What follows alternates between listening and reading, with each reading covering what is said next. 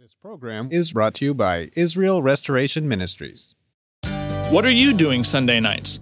Come join Friendship with God radio Bible teacher Tom Cantor of the Friendship with God Fellowship Church every Sunday night at 5:30 p.m. at The Vine at 9336 Abraham Way, Santee, California.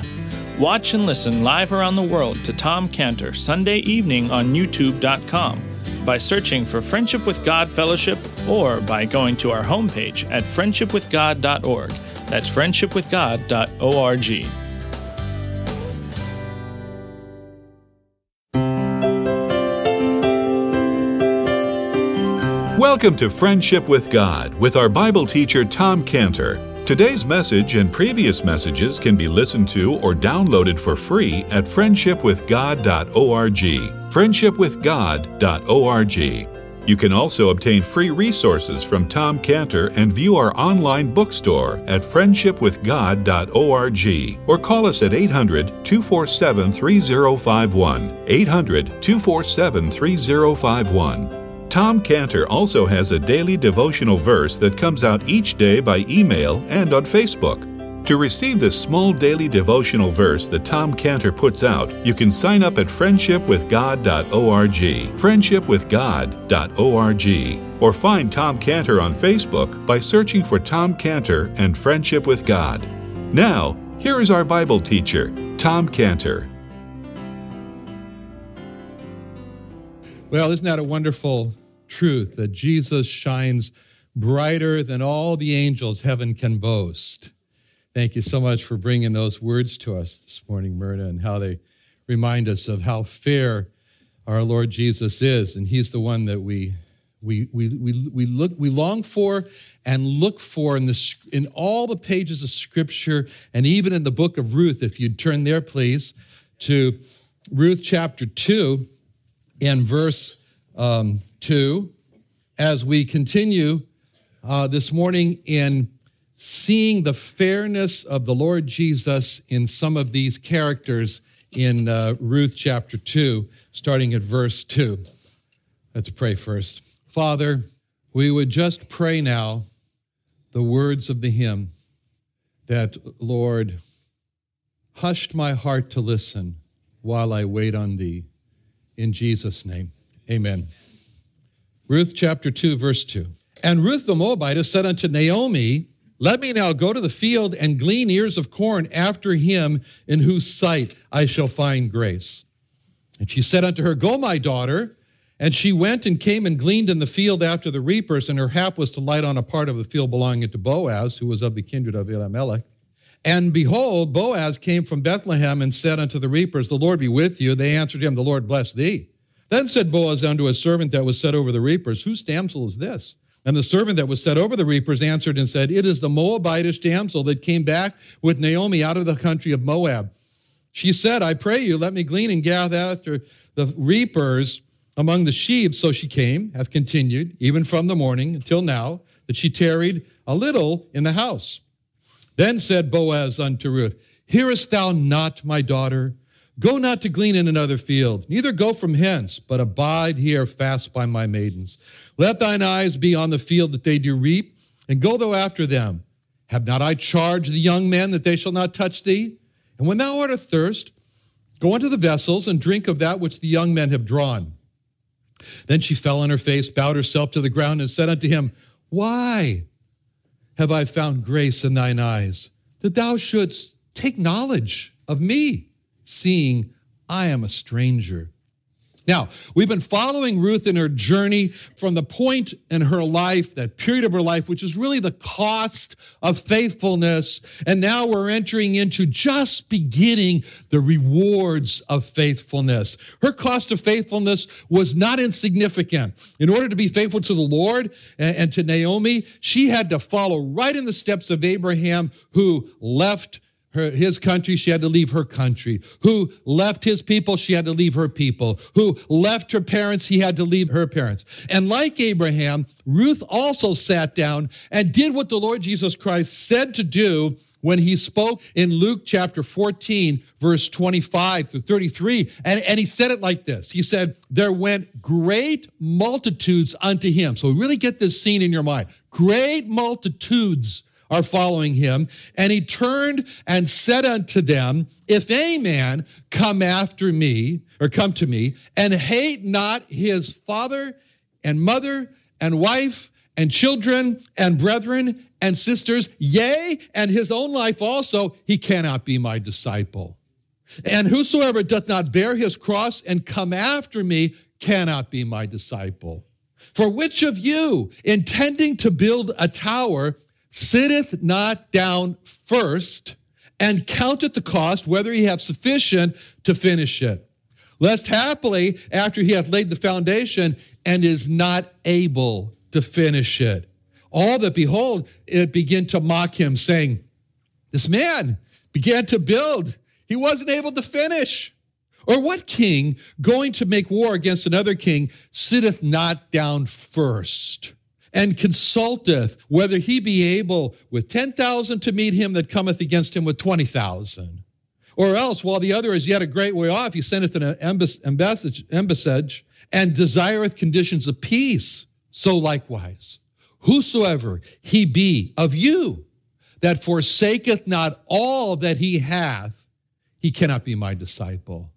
Now, here was an instance when we're told here in verse 25, there were great multitudes that were coming to be with the Lord Jesus Christ. We got that picture in our scene. All these people, we can see them. Some of them, they've seen his miracles, and they're convinced, we saw the miracles. He's the promised Messiah. He's the Son of David. He's the one we've been waiting for. He's the Lord God in the flesh. We're going to go. And they want to see more miracles. And he spoke to them in John 2:23. In John 2:23, when he said, now when he was in Jerusalem at the Passover, in the feast day, many believed in his name when they saw the miracles, which he did.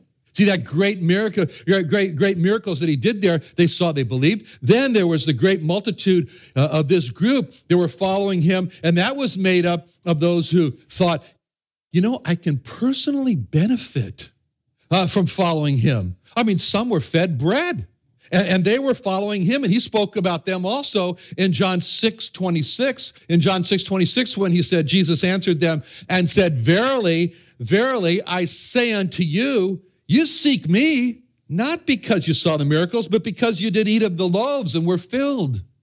And so that great multitude was made up of those who were following him because they wanted personal benefit and more food. Maybe some healing for myself, for my family, for my friends, somebody. I can benefit. I'm following. And then there were those who they loved his teaching. His teaching was so different. Compared to the typical teaching of the scribes, that's like walking through a lumberyard and kicking dust up in the air and trying to breathe. And so it says about his teaching in Mark 1:22, and they were astonished at his doctrine, for he taught them as one having authority, not as the scribes. And so they were astonished at his doctrine. They wanted just to hear more. I want to hear more. That's interesting. I never heard this before. I'm astonished. I never heard that. And there was a great multitude following him, of those that just wanted more teaching. I want to listen. More teaching. So from this scene of these great multitudes following him, we ask the question, all these people are coming. What does he do? Does he turn around and encourage them and say, keep following. Come on, more the better? Does he tell them that it's great that you're following me and go out and get your family and your friends and have them call? What does he do? He does something that is nothing short of shocking. He turns, and as he speaks to them, he discourages them. He discourages them with the discouraging phrase that he repeats 3 times with, you cannot be my disciple. He says, you cannot be my disciple. Verse 26, where he said, he cannot be my disciple. Verse 27, he cannot be my disciple. Verse 33, he cannot be my disciple. He discourages them with a discouraging prediction that he repeats 3 times of starting well and not being able to finish. And in verse 28, he says that where he raised the question of not being able to finish when he said he doesn't have sufficient to finish. In verse 29, where he said, not able to finish. In verse 33, he said, not able to finish. So when he turns around and he sees the great multitudes that are following him, what does the Lord Jesus Christ say to them? He said something that's very surprising and shocking, and this discouragement. And then what he does is he addresses this great people. He addresses individuals. It's like he's speaking to single persons here. He speaks to the individual in verse 25. He says, if any man. So there's this great multitude, and he's talking about any man. And he's speaking to the individual in verse 26 when he says, his own life. And he speaks to the individual in verse 27 when he says, whosoever. All these terms, if any man, his own life, whosoever. He's speaking to the individual in verse 28. He looks at each one. It's like he's looking into the face of each one. And he says, which of you? Which of you? He speaks to the individual in verses 29, 31, 32, 33, when he uses the singular he. Is it he, referring to just one person? He speaks to the individual in verse 30 when he said, this man. And especially he drives home that he's speaking to the individuals when he, again, looking over the faces of the people in verse 33, he said, whosoever he be of you. And so when he said these words, it's just like at the Last Supper, when everybody in the Last Supper was wondering after he said that he was going to be betrayed, and they all came around one by one and said, is it I? Is it I? Is it I? One by one. In that same manner, we can see him turning to this great multitude and saying, is it you? Is it you? Is it you? Is it you? Which one of you will be my disciple? And that's just what he's doing right now in our group today. He's just what he's doing right now in our group. He sees this group. He sees every group. And just like the great multitudes who were following him, he's speaking to each person, me also, as an individual, and he's speaking to us individually. And again, what he said to those individuals in that group was shocking, because he spoke about hatred of father, hatred of mother, hatred of wife, hatred of children, hatred of brethren, hatred of sisters, hatred of your own life. I mean, everybody must be in shock. I mean, in verse 26, if any man come after me and hate not his father and his mother and wife and children and brethren and sisters, and yea, his own life also, he cannot be my disciple. And then, as if it wasn't enough to discourage those who were following the Lord Jesus Christ, he goes on to talk about leaving everything on earth as a criteria for being his disciple. He says in verse 33, so likewise, whosoever he be of you that forsaketh not all that he hath, he cannot be my disciple. How can this be? How can this be part of the Christian message? Well, on what it means to follow the Lord Jesus Christ, about hating father and mother and children and brothers and sisters and wife and your own self. That's the criteria for being a disciple of the Lord? Is that what it means to follow the Lord Jesus Christ? You have to leave all. You have to not just depart. You have to leave everything. What does all this mean? Well, Ruth understood what it meant. Ruth understood very well what it meant. And how many times have I heard a Jewish person tell me they cannot follow the Lord Jesus Christ because their mother or their father, before they died, made them swear, made them promise that they would not become a Christian. I mean, it's as if the pull of the ancestors, it's the pull of the ancestors. It's not just the Jewish people. It's a pull of the ancestors from the grave. It's strong. It's a pull of the ancestors is strong. There's the two calls. It's as strong as if there's a hand coming out of the grave of the deceased mother to the deceased father, and a voice that's saying, take my hand, turn away from Christ, take my hand to the grave, and come as I did without Christ, as I did. Remember that promise that you made to me of not becoming a Christian. Take my hand. Be faithful to your father. Be faithful to your mother. And then on the other hand, there's one simple call from the Lord Jesus Christ. In John 10, 27 through 28, he says, my sheep hear my voice. I know them. They follow me. I give unto them eternal life. They shall never perish, neither shall any man pluck them out of my hand. So what did Ruth do? She did this. No, I won't take your hand. And she put out her hand like this. I will take your hand. As the Lord Jesus Christ says in Proverbs 8:18 through 21, riches and honor are with me. So she's taking a hand. Durable riches and righteousness. My fruit's better than gold. Yea, than fine gold. My revenue than choice silver. Now, I lead in the way of righteousness, in the midst of the path of judgment, that I may cause those that love me to inherit treasures. In substance, I'll fill their treasures. Well, Ruth knew what it was like to do this and this, and that's what she did. And each voice is heard clearly, and the decision is made. And the decision is made. The good decision is, I choose Christ. And if my father and my mother are telling me to turn away from Christ, then I choose to love Christ and I choose to hate them. When I choose Christ. And when contemporaries of sisters and brothers say, be with us, who reject Christ, then I choose Christ.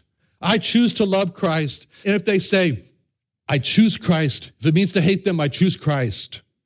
I choose to love Christ. The Lord Jesus Christ wanted this situation to be crystal clear, absolutely crystal clear in the minds of each person in that great multitude. He wanted each person in that great multitude to see clearly the issue of yes, being able to begin, but no, not being able to finish. And that's the issue. We see this so often in Mexico. In Mexico, as you drive along, you take that drive from Tecate down to Ensenada, the beautiful drive. And you're driving down there, it's not just there, all over, and you see the most beautiful stone wall or the most gorgeous, intricate wrought iron fence, gate. It just looks so nice. And you sit there and you say, well, let me just kind of look at this a little bit. And you drive, you're sort of admiring the beautiful stonework and it's so nice. And then all of a sudden, it just stops. It's not completed. The wall is like, what happened? And they gave up, They had a nice idea. That's the way it is in Mexico. We're trying to get approval for a new cancer therapy, a new cancer therapeutic down there working with the government in Mexico City. We have to have just about we have an employee down there, a lawyer in Mexico City, does nothing more than just work with the ministries to make sure they follow through with what they promised they would do. You see, the intention to build the wall or the fence was fantastic, but the inability to finish stands as a monument to not being able to finish. And to start with Christ and not finish is a tragedy. So that 3 times in these verses, he spoke of the issue of not being able to begin, but not being able to finish. Verse 28, intending to build a tower, whether he have sufficient to finish it. Verse 29, after he hath laid the foundation and is not able to finish it. Verse 30, this man began to build and was not able to finish. And so the Lord Jesus Christ says to these great multitudes for them, would you just stop where you are? Just stop and think before you start following me. And he uses this phrase twice in verse 28, sitteth not down first. In verse 31, sitteth not down first. First step. It's so tragic when he says that, sitteth not down first. For the person of action who wants to move right now, this is not easy to do. It's not easy to sit down first. But the Lord is saying, stop. Don't come and begin until you sit down first. I want you to finish. I want you to finish, but you got to know the cost that may come your way. So settle it. Sit down and count the cost. You're going to love Christ. You're going to follow him, even if it comes down to hating your mother and your father because they force you to. Even if it comes down to hating your wife because she forces you to. Children, brothers, sisters, your own life that may say, I don't want. Even if it comes to that, the cost to love and follow Christ may come to hating yourself. The cost to love and follow Christ may come to giving up all your treasures, possessions on earth. Sit down first, settle it, think about it, and then come And so he says this. I want to tell you one thing. Whatever cost you think there may be, I'll make it up to you and more. It is worth it. Whatever the cost is, he made it very clear. It's worth it. It's worth the cost, because he said in Mark 10:29, Jesus answered and said, verily I say unto you, there's no man that hath left house or brethren or sisters or father or mother or wife or children or lands for my sake and the gospel, but he shall receive 100-fold. Now, in this time, houses and children, houses and brethren and sisters and mothers and children and lands with persecutions, and in the world to come, eternal life.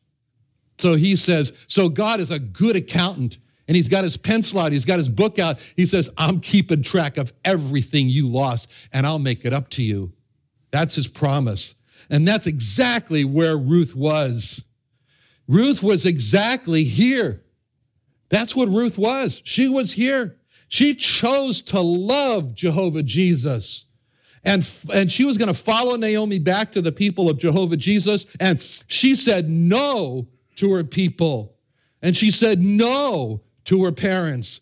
And she said no to her country. And they were all crying out to Ruth with the hand that was coming up. Ruth, come back. Ruth, turn back to us. Turn away from this Jehovah Jesus. Don't follow him. Go with us.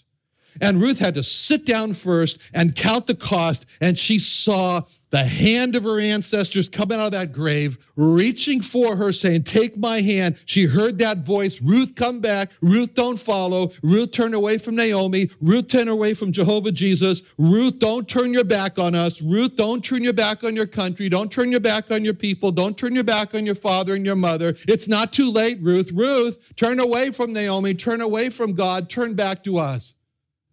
And Ruth sat down.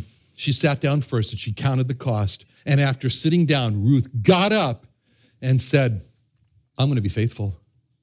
I'm going to be faithful to Naomi. I'm going to be faithful to Jehovah Jesus. And I'm going to be unfaithful, if you will, to my father, my mother, my people, my country, so that I can love and follow Jehovah Jesus. That's the cost of faithfulness. You know, this is the Sunday before the next Sunday, which is baptism. Baptism here at the chapel, the essential meaning of baptism. If a person wants to capture the essential meaning of baptism, then that person will mean by their baptism that they first sat down and counted the cost of faithfulness. They counted the cost of faithfulness to love Christ, to follow Christ. And that person, by being baptized, is saying, by my baptism, I mean to say that if to love and follow the Lord Jesus Christ costs me my relationship with my father, my mother, my spouse, my brothers, my sisters, I choose Christ. That's what it means. By my baptism, I mean to say, if to love and follow Christ costs me all my possessions in my very life, I choose Christ. That's what it means. Baptism only has meaning if a person means by his baptism that he's counted the cost of faithfulness. Faithfulness to follow Christ, and he's willing to pay the price when it comes to choosing Christ above all else. Baptism is a statement. It's a statement of a lifelong dedication of faithfulness to the Lord Jesus Christ. We've been right here with Ruth, and just like Ruth, you could say, it's just like Ruth is going to be baptized here in chapter 1. In verse 16, you know, the person about to baptize Ruth says to Ruth, Ruth, before I baptize you, what statement do you want to make to the people? And it's just like Ruth takes the microphone.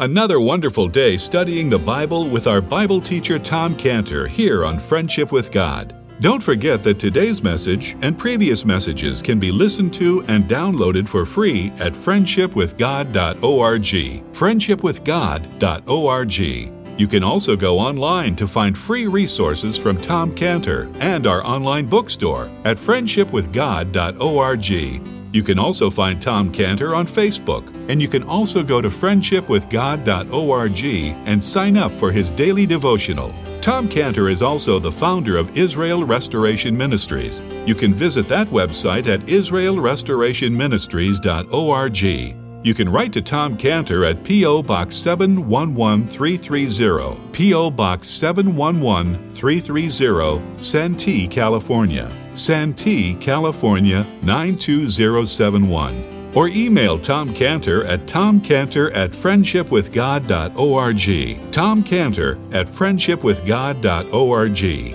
Or for more information about Tom Cantor and Friendship with God and Israel Restoration Ministries, call us at 800-247-3051. What are you doing Sunday nights? Come join Friendship with God radio Bible teacher Tom Cantor of the Friendship with God Fellowship Church every Sunday night at 5:30 p.m. at The Vine at 9336 Abraham Way, Santee, California. Watch and listen live around the world to Tom Cantor Sunday evening on YouTube.com by searching for Friendship with God Fellowship or by going to our homepage at friendshipwithgod.org. That's friendshipwithgod.org. This program was brought to you by Israel Restoration Ministries.